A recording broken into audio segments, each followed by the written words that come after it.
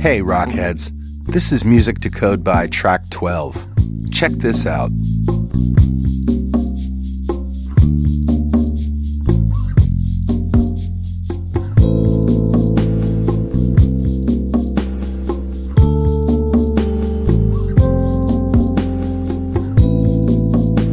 Oh yeah, just what you need to get in the zone when you write code. And get this, we just added a site license. Download it once, share it with everybody in your office. Check it out at musictocodeby.net.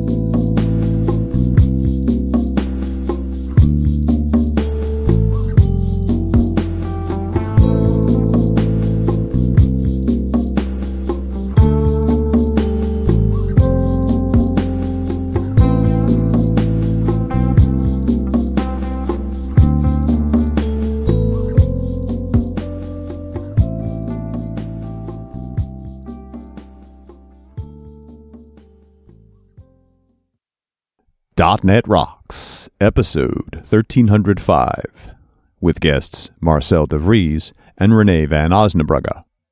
Recorded Tuesday, May 3rd, 2016.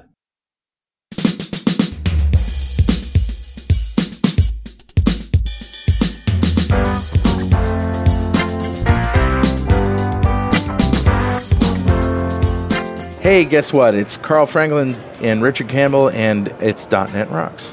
Howdy, howdy, howdy. As it usually is. As it often is. Often.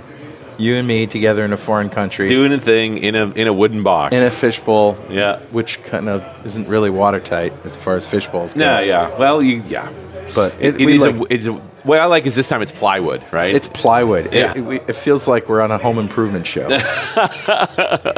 Apparently it was built in just a couple hours, so. We're at Techorama, which is a great conference, and a lot of our friends are here, and you should have been here too. Mm-hmm.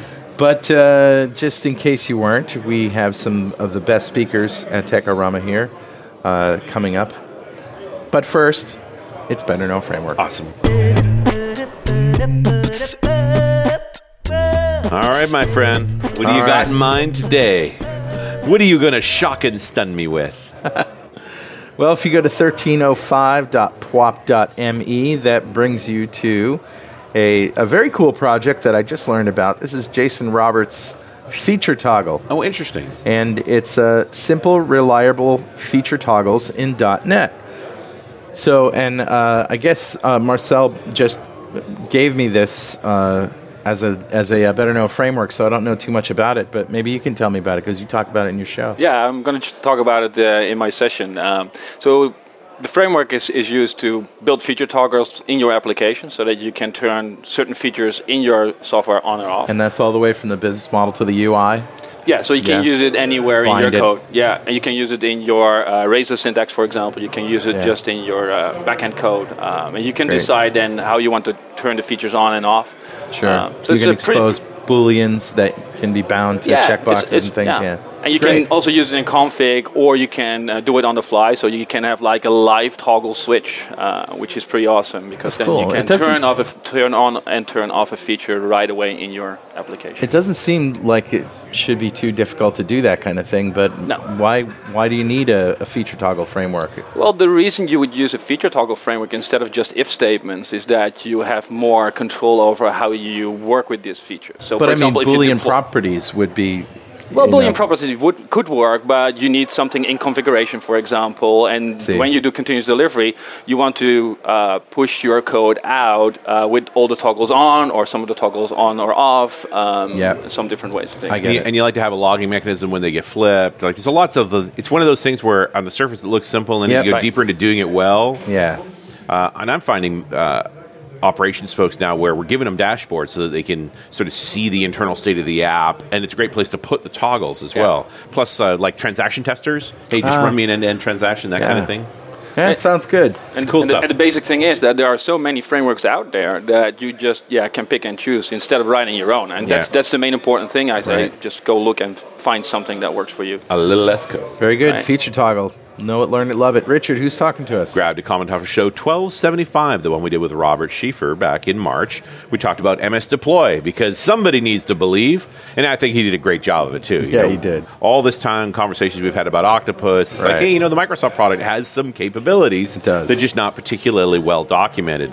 And this comment comes from James Holland, who says, thank you for the great show. This really opened my eyes to deployment options that are sitting right under my nose in Visual Studio.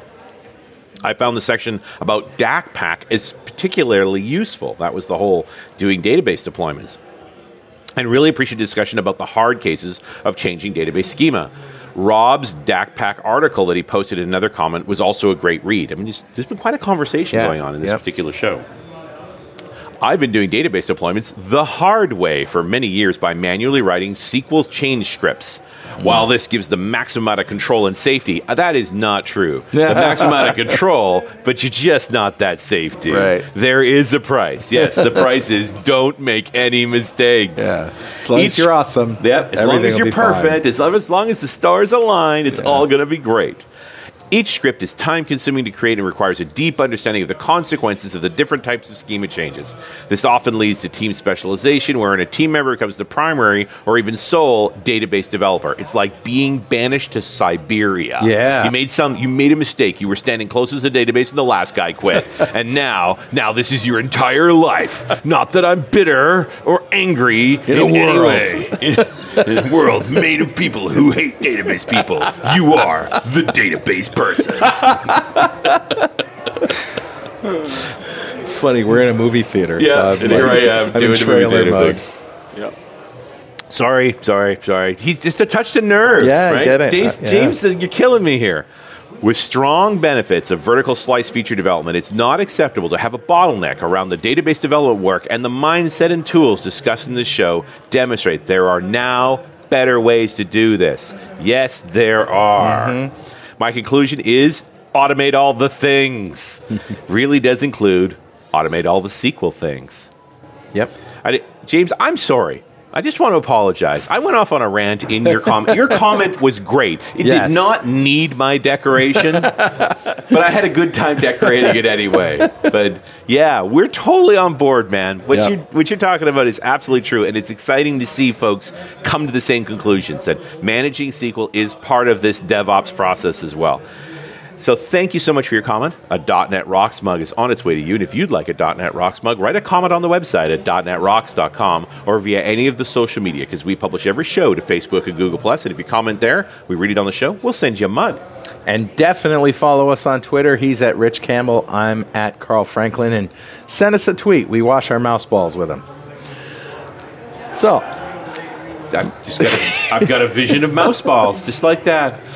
They're back. Wasn't that Yes, it was a memo, a famous memo about keeping your mouse balls clean. See, the generation of mice, and I'm talking about a computer mouse, before these laser ones, they had little balls in them that we would roll around. And they accumulated gunk. They accumulated lint, and you had to keep your mouse balls. You have specific instructions on how to wash your mouse balls. Right.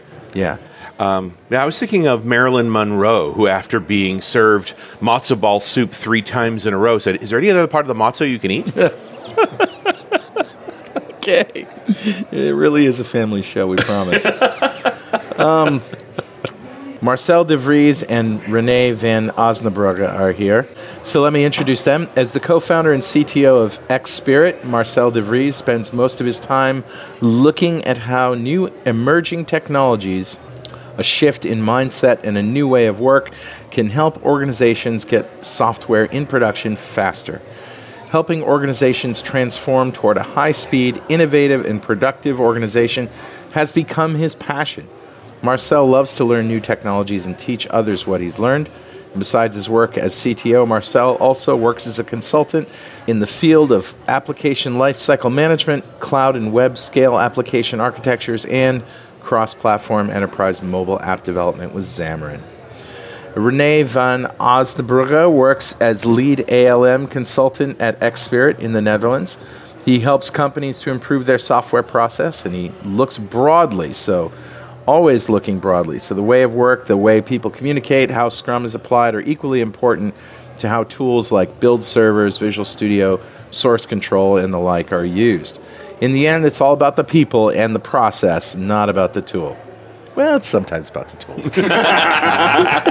But most of the time, it's people and process. Yeah, but don't start with it. But people can be tools also, I suppose. I don't like to call people tools. I used to have comments in my code that said, this code was generated by a tool. And that was you? Me. Yeah, I was the tool. Get you off the hook. Metaphorically speaking. It's maybe better than a resource, because companies tend to call the people resources. That's not good. That's not so good as well. impersonal. So, yeah, exactly. So you guys are talking about continuous improvement. Just another continuous topic. Continuous this, continuous that. You need to start somewhere and then continue doing it, because otherwise it's not very useful. Nice. Yeah, so continuous improvement. You guys are speaking about this here? Yeah. I'm doing a session on what I like to call continuous delivery 3.0. Most of us are still working on 1. Yeah. Right. Exactly 5. my point. So that's why I called it 3.0. Mm-hmm. We discussed maybe vNext. Okay. But I kind of like the 3 just because it gives a hint to everybody. We've come a long way on this. But maybe we should go over. So what was 1.0 of delivery? I think that 1.0 of delivery, I'm not sure where we are now. Maybe we are in 1.0, maybe we are in 2.0, or maybe we are on the verge of. I don't know. But I think that people started with continuous delivery a long time ago, but doing it with scripts. Like, okay, we have a PowerShell here, and we have a batch file there, and we just glue it together, and then we do our delivery by hitting a button or some brand inside our company that does that. I think it's a very transformative moment once a person is out of the loop. Yeah. Right? Like as soon as everybody can do a build, because I remember build masters, right? There was one person who knew when to sacrifice the chicken, right? and if that person went on vacation, we don't do builds. Like, it's just that was all there was to it. So this idea that you got it automated to the point where nobody needed to know anything, like you could do a build by accident. Oops, press the build button, right? And it just happened, and it was a good build. But I would almost think 1.0 is, we've always built software, we've just done it badly. Yeah, I think so. That not badly, per definite, but it's more like less efficiently. Not sufficient. People are working on their station, doing a build, and maybe in a more advanced way they have some kind of server, but one guy was doing the build. Right. So I think that we're now on the track that we can really automate the whole process from checking in the code towards releasing to production. Right. And I think that in the line of my talk, what I see happening a lot is that companies now transform to, okay, we have our process, mostly manual or mostly in the old-fashioned way, and let's try to optimize it. Right. So I think the most fair example here is, for example, test automation. People tend to have lots and lots of manual tests. Yes. So we need to automate because we have to move towards continuous delivery. Yep. So what our companies are going to do, they just buy a tool, sometimes a very, very expensive one, and they are going to automate all the manual tests. So it's all GUI testing. But that's suboptimal because it's just not giving all the results that you want to have, because GUI testing are hard to create, hard to maintain. They are slow in running. They are unstable because the GUI tends to change. They don't necessarily tell you what broke. Exactly. So, but that's the step people are making. So they are moving towards automation, but they are doing it wrong. So instead of stepping back and looking, okay, how can we redo our process? For example, creating bunch of unit tests, which are fast and stable and stuff. They are going to optimize what they have. And I think that in continuous delivery 3.0, we have to look at all our processes and think, why are we doing this? And do we optimize it?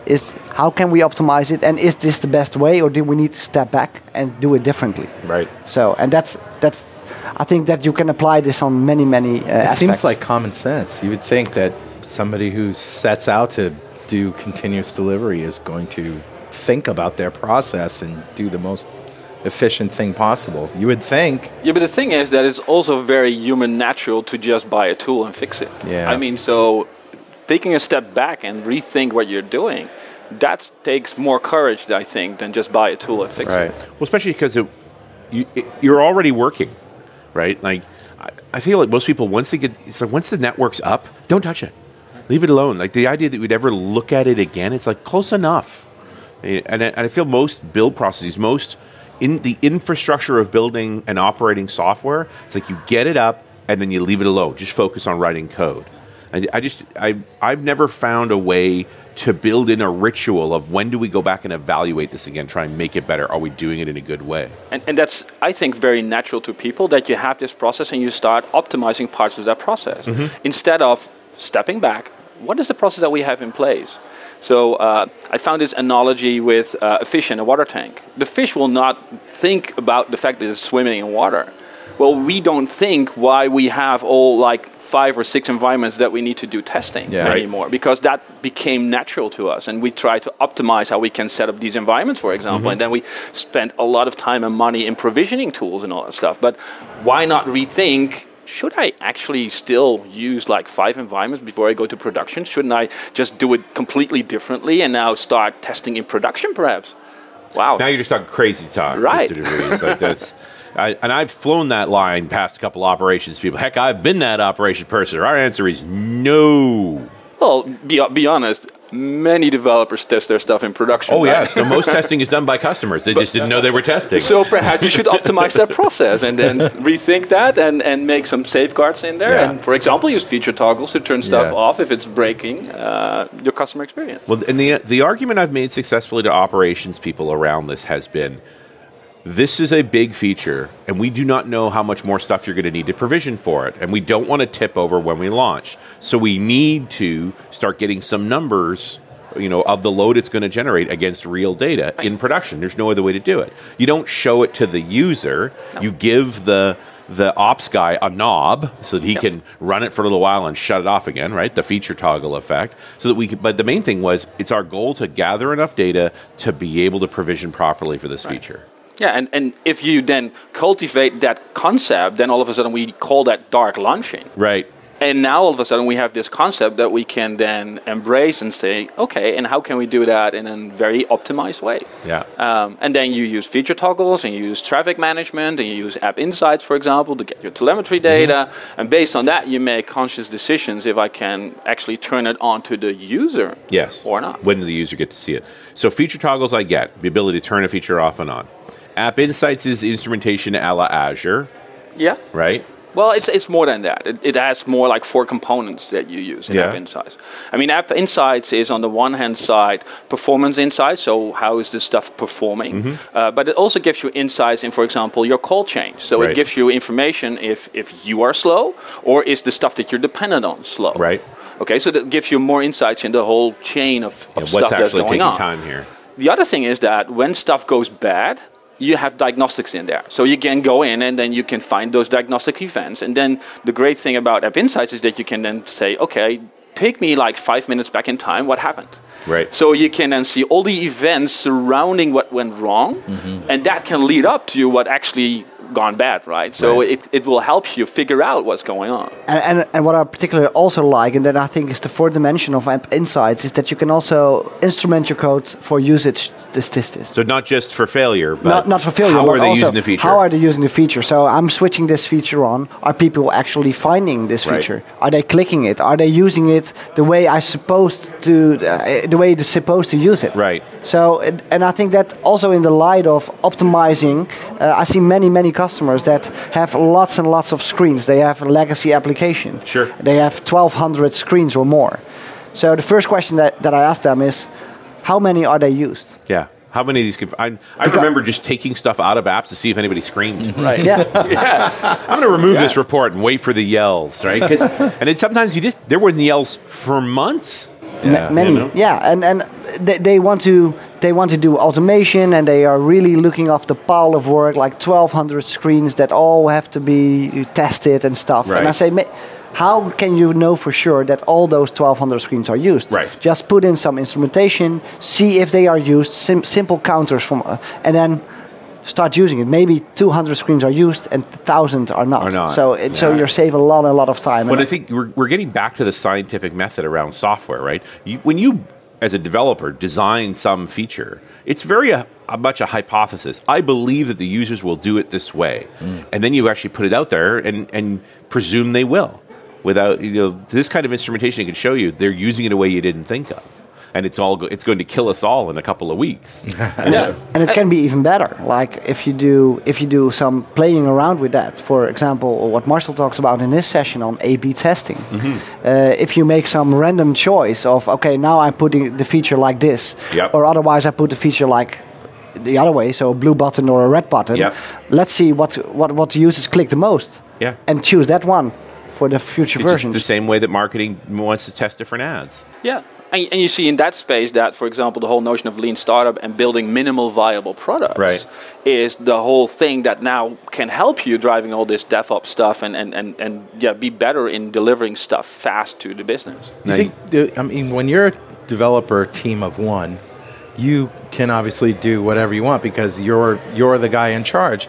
When you start involving more people in teams, do you think that people become a little more hesitant to make changes that they think might be good changes? You might have a really good idea but I probably shouldn't make that change because I don't know who else that's going to affect, or I got to go get permission to do this. They're especially hesitant if you don't have any tests. At least showing that stuff isn't broken. Right. And then the other thing is that you want to talk with your team and see what they think about it. And then one of the things that you can do is say, well, just give it a try. Sure. Just try and see if it makes a difference, or no. And I wonder if you're hinting at this, Carl. There's also a presumption that somebody has a plan. Right. Like when so many times I talk to a bigger organization, they say, well, the features came from the requirements team. Like, clearly they had a plan. It's like, they're making stuff up too. Right? And as soon as that's sort of on the table that we could experiment, or more relevantly, we can get real feedback and go back to the requirements guy and say, we watched how people actually use this. This is the data. Yeah, and that gives a new new discipline that when we start working with the business, let's look at what is the minimal viable thing that we can put in production. Now, for example, App Insights or any other tool that you can use to get telemetry data on the usage of that feature. And then based on that, put it in production, perhaps use traffic management, for example, to get only a certain percentage of traffic on that part of your site. With the A/B testing, you pick certain cohorts of users, and based on that, you then say, okay, what did we learn? Are those users actually using that feature, yes or no? Oh, we see that they're using it a little bit different than we thought it would be, so now we make plans to do one iteration better. And then based on that, we add telemetry again, and we keep on learning. And that's the whole notion of, quantitative learning? That's the whole way that's been described in the book of... The usage statistics is an interesting angle because you really do have to sort of be a scientist, Richard, and this is what you were saying, that you have to have a big enough sample to know that it's relevant, right? Yeah. And you have to be able to not just look at what they're doing right now or what they're doing today or what they did this week, but over a period of time. Yeah. And it's very easy to make wrong decisions on the data, because if you only have like 10 users on your website and you see 2 doing something interesting, well, is that the way you should just change everything? I mean, that's tricky. So coming to the relevance of the data, you need to understand the data better, and that's the tricky part. And a large enough sample set to be relevant. Exactly. Right. I mean, it's so much of our software development is done anecdotally. Yep. It's the guy who screamed loudest, right? And the squeaky wheel gets the new feature. Here's another problem. Your usage statistics become irrelevant when the thing you were testing has changed. Right. And all that old data has to be thrown away. All that old data has to be thrown away. You got to start all over again. So exactly. And it takes time. It takes time. Yeah. That's a great thing. Might be another reason why somebody would be hesitant to make changes. I mean, I see this all the time. I mean, people just get like paralyzed. Oh, I know this is what the thing needs to be done, but I don't know if I want to do it. Right. But you can also use, for example, what the VSTS team did for their product, Visual Studio Team Services. For example, that was a great anecdote that really opened my eyes on how usage statistics can make a product better. Right. They had that experience like, okay, you can create a new account, and then you could, happy you have an account. and they had an 80% drop-off of people at that moment who actually did not create a new project to start working. So they created an account, and then they stopped.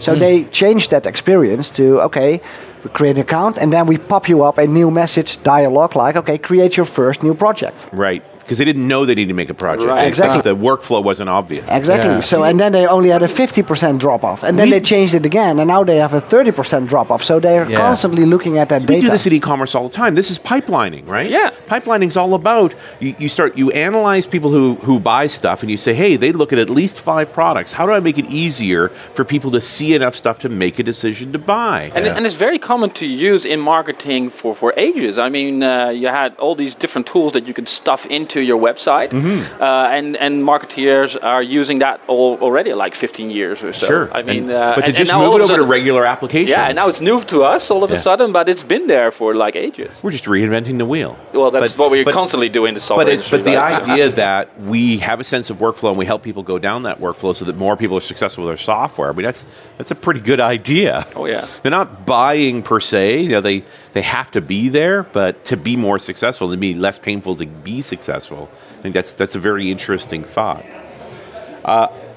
You mentioned traffic management a couple of times, and I think one of the aspects that folks run into that traffic management is important on is when you want to do some of this testing in production, there's always a certain class of user that the operations guys like, but not those guys. Right. Those guys, everything's going to be perfect. Like we have an SLA with this customer that they can't see anything ever breaking. So being able to have a more experimental server in the cluster that certain classes of users will go to, guys who sign up for a beta or an insiders or something like that, and so they see that, and other people never see any of that. Right. They're always the very stable solution. Yeah. But you need to architect for that. I mean, you need to architect like your what we try to call skill units. So if you go cloud native and you work in the cloud, and you have this notion of your user base is on a certain set of machines or a group of machines, or if you're using Azure websites, on a set of machines that are powering Azure websites. And then what you can do is you can then say, okay, let's create, especially with Azure websites, create deployment slots. Right. Now, a deployment slot is not necessarily for deployment. You can just have multiple environments just running parallel to your website. Right. And there you can set up your experiments. And then you can either use traffic management to say, I would like to have a certain percentage of my user go over to that new slot that I created. Right. Or you could say, well, I have special users, and I will send an email to the special users that they need to hit that particular website. Right, slightly different URL. It's a slightly different URL, and all of a sudden it then goes to that deployment slot. It's insider.website.com, and so they feel special, and you're actually using them as testers. No, be honest. That's what happened with the whole Insiders program with Microsoft. Yeah, I mean, testing in production has become so common. Yeah, but you know what I like about the Insiders program? You know you're being tested on, as opposed to what a lot of people are doing is just like, throw it out there, let's see who dies, right?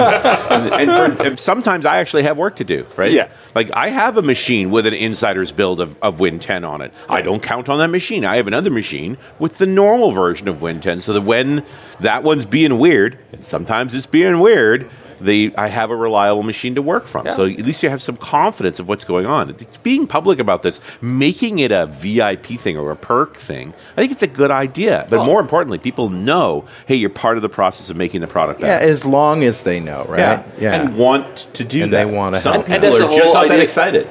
That's the whole idea behind an MVP program, behind an RD program. Right. We get to test the stuff that's out there and test validate their assumptions on what we would like or not, and then based on that feedback, make it better. You get to see it first, you get to know about it first, you get to be burned by it first. Oh yeah, we have the skip marks everywhere. That's it.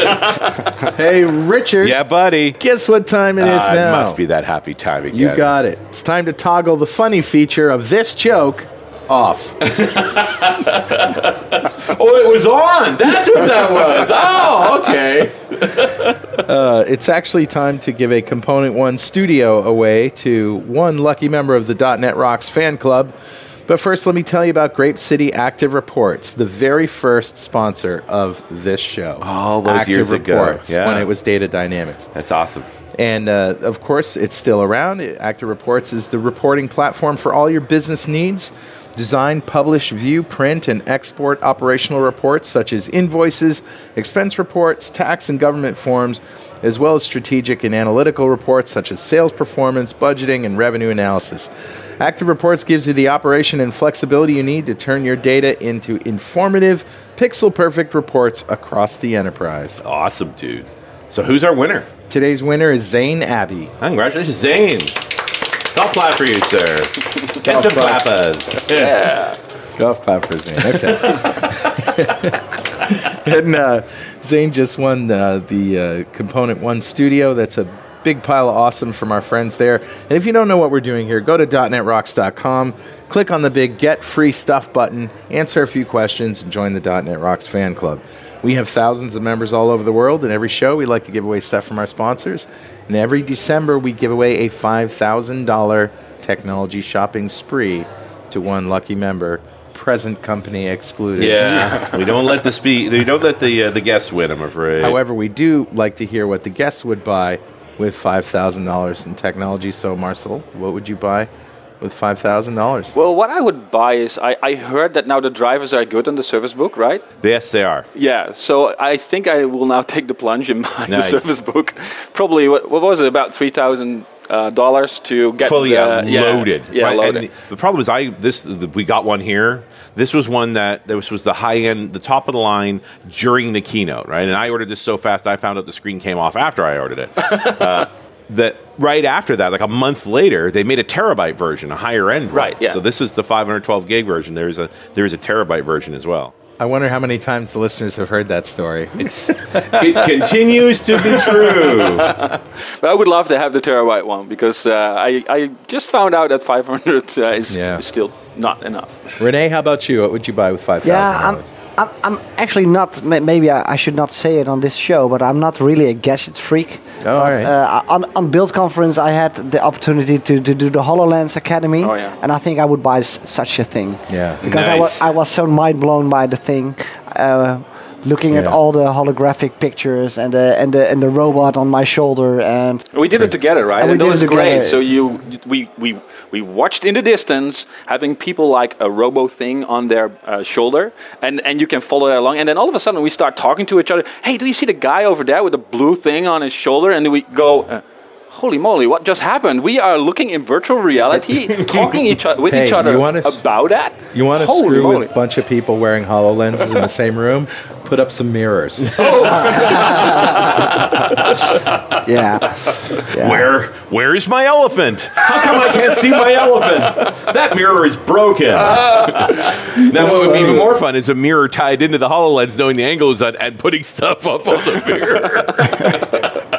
Very weird. We could do that. We could do that. That would mess with people's reality in a big way. I just think coming into the room and hanging mirrors and just it's like, you look like an idiot. But you're right. We would tend to think that the mirror was broken. Mirror's broken. The brain would think, there's something wrong with the mirror. That's it. Yes. I love it.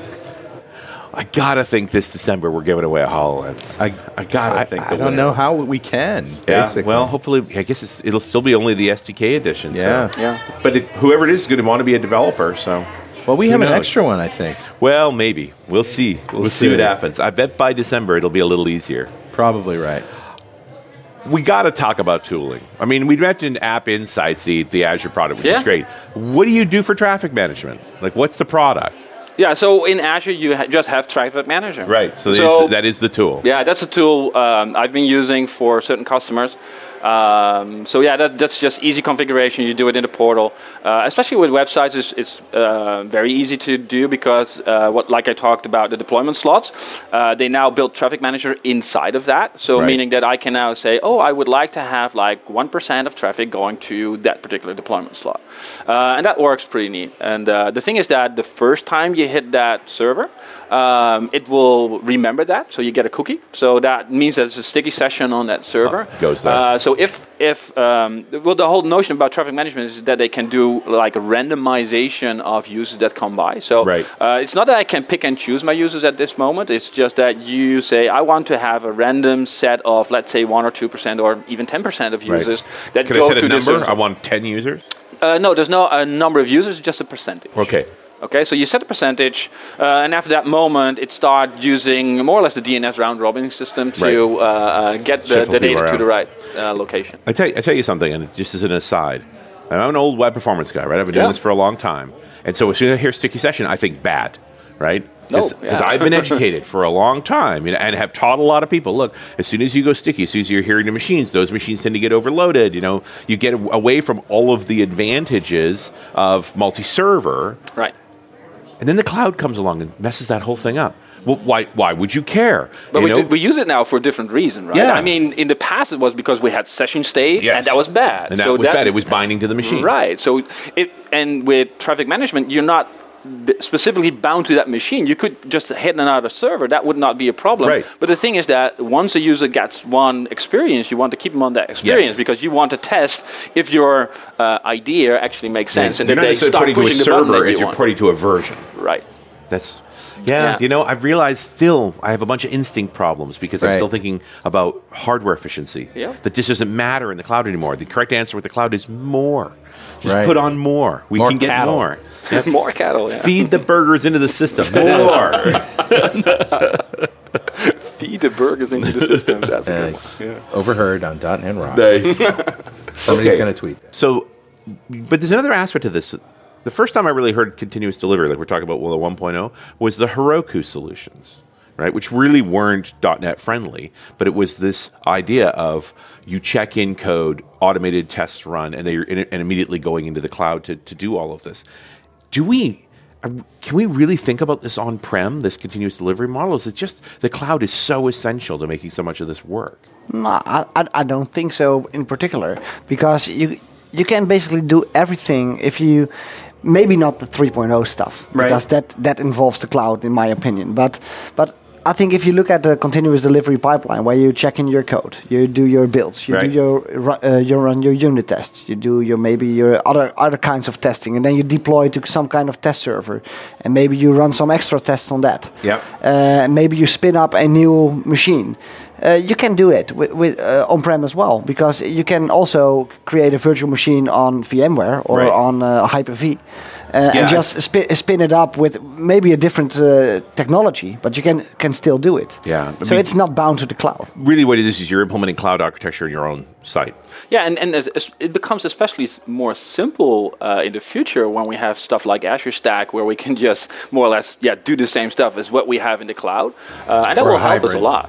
And then you get a hybrid model, or you do some cloud bursting. And if we look at it in the previous versions of TFS, we had something that was called lab management. It was there in 2010 or something. Yep, and lab management was based on we have a VHD with a whole environment installed on it. Mm-hmm. It's put in a library, and once I am entering my pipeline, I just spin up that library machine, create a new instance of it, deploy my software to it, and then run everything I want and just collect all the data from that machine. So we were basically doing the same stuff, only on-prem. Right. The only place where the on-prem thing falls down is when you really want to burst. If you really want scale. Yeah, and for short duration. Right. Yeah. Like for me, the big thing we were doing is we had a test lab now where the full regressive tests were 30 hours, so you could only run it on the weekend if we were running it on-prem. Right. And suddenly with the cloud, we were just lighting up literally 100 instances of our system, and then splitting the test across them all, and it ran for less than an hour. And you don't want to own that hardware because you only use it for an hour. Mm. Yeah, the fact that I think it cost us $120 for the runtime on that. Great. And it was hundreds and hundreds of servers. Like, this is utility computing. Just for the short duration, I need to do it because the time mattered. For us, it was very much the longer you go from when the developer checks into code to the developer getting the regression error reports back, the harder it is to fix it. Mm. So if we can get that time down shorter and shorter and shorter, and we finally got it down to 15 minutes, which meant the guy checked in code, and by the time he came back from coffee, the report was already there. It's a slow coffee machine. Yeah. Well, mostly he has to gloat with everyone else that he's checked in code. Right? That takes time. Yeah. But to me, the most important thing was he hadn't had a chance to work on something else. Yeah. So the code was still fresh in his mind when these complicated errors came back. And he's like, oh, I know what that is. Right. Because if you wait a day, you might as well give it to somebody else. Like, I don't know, man. That was yesterday. So your time to fix goes down because you get earlier feedback. So we are talking a lot about feedback loops. bugs. And you see that the feedback loops that developers have these days are becoming more and more in your face right away. We now have the green squigglies, even with the Roslyn stuff. Yeah. I mean, you don't even have to compile and see that stuff might be broken. Now, take that further, and you have the feedback cycles of stuff going into production or in test systems. And it's so fresh in your mind, so that you see the bug and say, "Oh, yeah, I now know what to fix because, I forgot that part." But if it was takes in the back like of your a week, head while you were writing it, it's like this is Right. going to bite me, this is going to bite me, and then the errors come back. It bit me. Exactly. And then if you wait a week and you get some report back from a tester, you first always go, "No, it's not my fault," and runs on my box, right? Yeah. And then from that you say, "Okay, now we might have some tools that show me that the bug is actually there." Right. So then I try to reproduce it, and then based on that we go try and fix. But it takes like hours more of fixing work. And I think there's also a lot of value in just combining the power of the cloud with the power on-prem. Because I have a lot of customers that say, we can do production on in the cloud and blah, blah, blah. But they still can do the dev and test in the cloud. Yeah, that burst test, that fast test in the cloud is fine, but the production data stays on-prem. Yeah, and with all the connections with VPNs and stuff to the cloud, it's very easy to just use that. But there's a huge leap here. I'm describing, we're talking about, I'm going to recreate the operational environment of an application multiple times in the cloud on demand. Right. I mean, how many people are there? Most people's servers are still precious, unique artifacts, right? That are carefully tuned and created, and nobody actually knows how that thing was made. Like, don't ever turn that off. Yeah, they are pets. You're right. They have even pet names. They have pet names. That's they right. name them after their favorite TV show characters and things, right? And they fear for them because they can't recreate them. Yeah. So when machines become GUIDs, right, then you're on the right track. They are all we don't name anything. It's just a numbered sequence, right? And then they die. I mean, I like the deployment model of I build a new set of servers with a new version of the software, I get it all up and running, and then I transfer the DNS over and lynch the old machines, because that's the way there's no secrets. It's all configuration as code. Yeah. And one of the things that you now see is that we are still talking about VMs. Yeah. But what you see, and that's one of the things that Rene will talk in his talk, is about Dockerization. I mean, if you start using Docker, for example, instead of building these VMs all the time, it's just mind-boggling the time you can save with that. Now, are you using Docker with .NET? I'm in my session, and it's all preliminary stuff because I'm now using the Windows Server 2016 core. Yeah, I'm still using the CTP4 because 2 days ago the CTP5 came. Yeah, and I'm not risking my session. Nope, but you're a wise man. I burned myself sometimes, but this time I create Windows. So I'm running Docker containers on a Windows machine. Nice. So that means the underlying operating system is Windows. So what people sometimes tend to forget, I have to run Windows inside my containers. I cannot run Linux on a Windows box. Until we actually have .NET Core for Linux, which we still don't really have. But then still, we need to have a Docker container on Linux. Right. It has a Docker Linux operating system. I don't want to gloss over what well. you just said. So you're saying basically you have Docker and the Docker product, not Microsoft containers or anything like that. Yeah. Running on a Windows server, hosting a Windows operating system. Yeah. Exactly. Yeah. Exactly. And the thing is that's Server 2016, which is still in the which is still the CTP preview version. Yeah. And underneath the covers, there is Windows containers. Yeah. But they have made them Docker compatible. Yeah. So meaning that we can just use the Docker command line, we can use the Docker commands and all the Docker stuff that we know and love, but we can apply it now to Windows. And what is really great about that stuff, and that's also the mind-boggling thing. First of all, they are immutable. So I create a simple text file, and I can create a container. Right. Publish my stuff in the container, and then it's an immutable thing. So what Marcel likes to call it a bakery. So we bake a container, and then we just put it somewhere in a hub, and we can just pluck it out of the hub got a and recipe. Generate copies of it. and generate images of it. And one of the ways I've heard containers described is this is VMs with configuration as code in mind. Right. And one of the things that's important here is that if we talk about continuous delivery 3.0, we think that continuous delivery now is about scripting stuff. getting stuff out of the door, scripting your containers, scripting your VMs and all that stuff, scripting that you install stuff on the machine. Right. But now what we do is we change that process, and instead of having like the build and then deploy, what we do is we have the build process, then we bake our image, right, and then the image will go to dev, test, whatever, pre-prod or whatever, but it's immutable. So there are no changes other than different people hating that stuff. Right. And we can assure ourselves that when it goes to production, it behaves the same. And that can save a lot of time as well. So there are big changes there, and it's completely rethinking the process that we've done. And applying new techniques and new technologies to what we call then go to 3.0, because that's the new way of thinking. Because the definition around the container comes from production then. It's like, this is what needs to be there for this to be production level, and developers work on the same structured container. Exactly. So instead of doing the F5 in Visual Studio and running it under a local machine, they will just bake a container and start up that container to debug. Who owns the container design in the organization then? Well, it's a DevOps team, so you do it together, right? Everybody does it together. It's not the like main thing is that it's clearly, like, you only need to do text compare to figure out if containers are different, right? Because it is just a manifest of what's in the container. Yeah. Exactly. But it's also, of course, a composition of multiple containers. There are probably not one container running, but there are many containers with many different applications. And that's also part of in my session, that I'm not publishing a website into a container, which is great, but I'm extracting a bit of it. So I have a website, and traditionally I have a website that calls a service, and the service calls a data layer, etc. So I just pulled out that service, and I thought, okay, maybe this service is a calculation service. So I will take out that bit and put that calculation inside a container. And I have a batch program running that starts up a container, the latest version, sends something to an Azure queue. That container starts up, pulls it out of an Azure queue, does the calculation, writes it back in some other queue, and then it shuts down.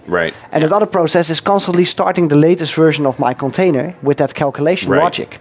And then I have a continuous delivery process, which publishes a new version of that container.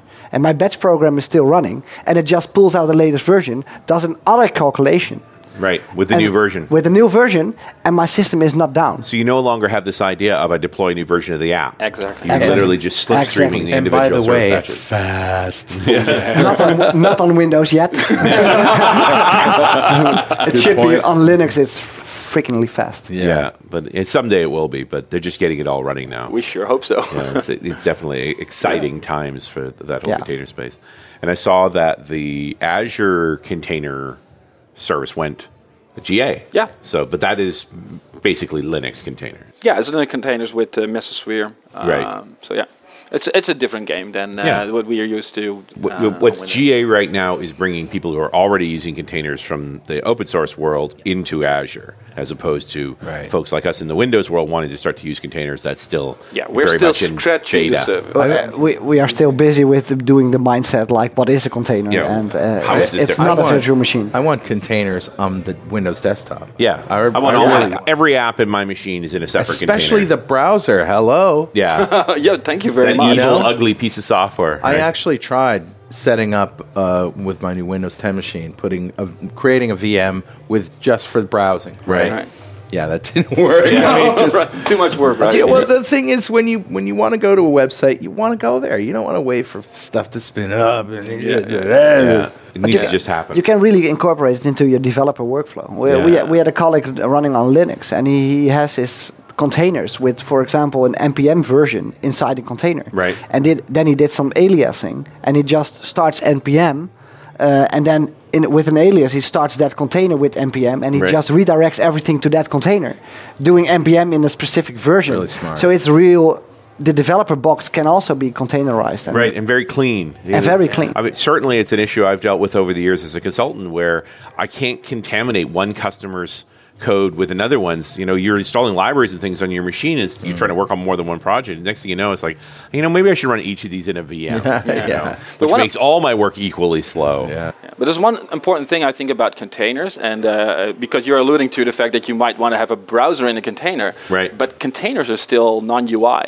So there is no possibility to do UI in a container, so it might take a while before we get there. Yeah, what I really want is really good app virtualization on the Windows desktop. Yeah. Yeah, But, good and app virtualization don't seem to go together yet. Yeah. But I wanted to call it out because I see a lot of confusion with people You're that right. they want to use containers and they think they spin up more or less Windows in there. Like VMs, that's yeah. not the case. Yeah, it's like it's the not what it server is. part is the command line stuff, the APIs, but you cannot do any UI. Absolutely. That's important. Yeah. Good enough. What's next for you guys after your talk?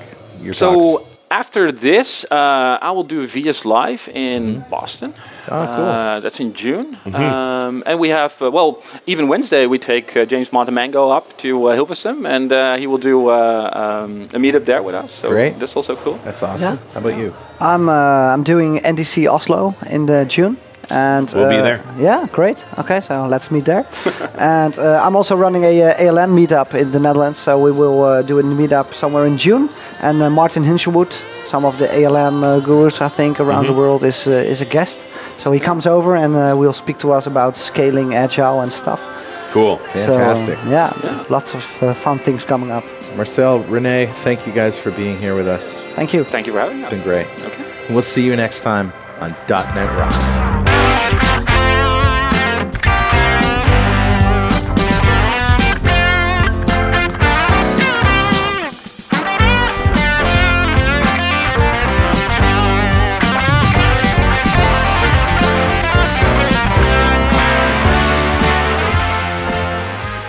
.NET Rocks is brought to you by Franklin's Net and produced by Pwop Studios, a full-service audio, video, and post-production facility located physically in New London, Connecticut, and of course in the cloud. Online at pwop.com. Visit our website at dotnetrocks.com for RSS feeds, downloads, mobile apps, comments, and access to the full archives going back to show number 1, recorded in September 2002. And make sure you check out our sponsors. They keep us in business. Now go write some code. See you next time. Got a transmitter banned by the FCC.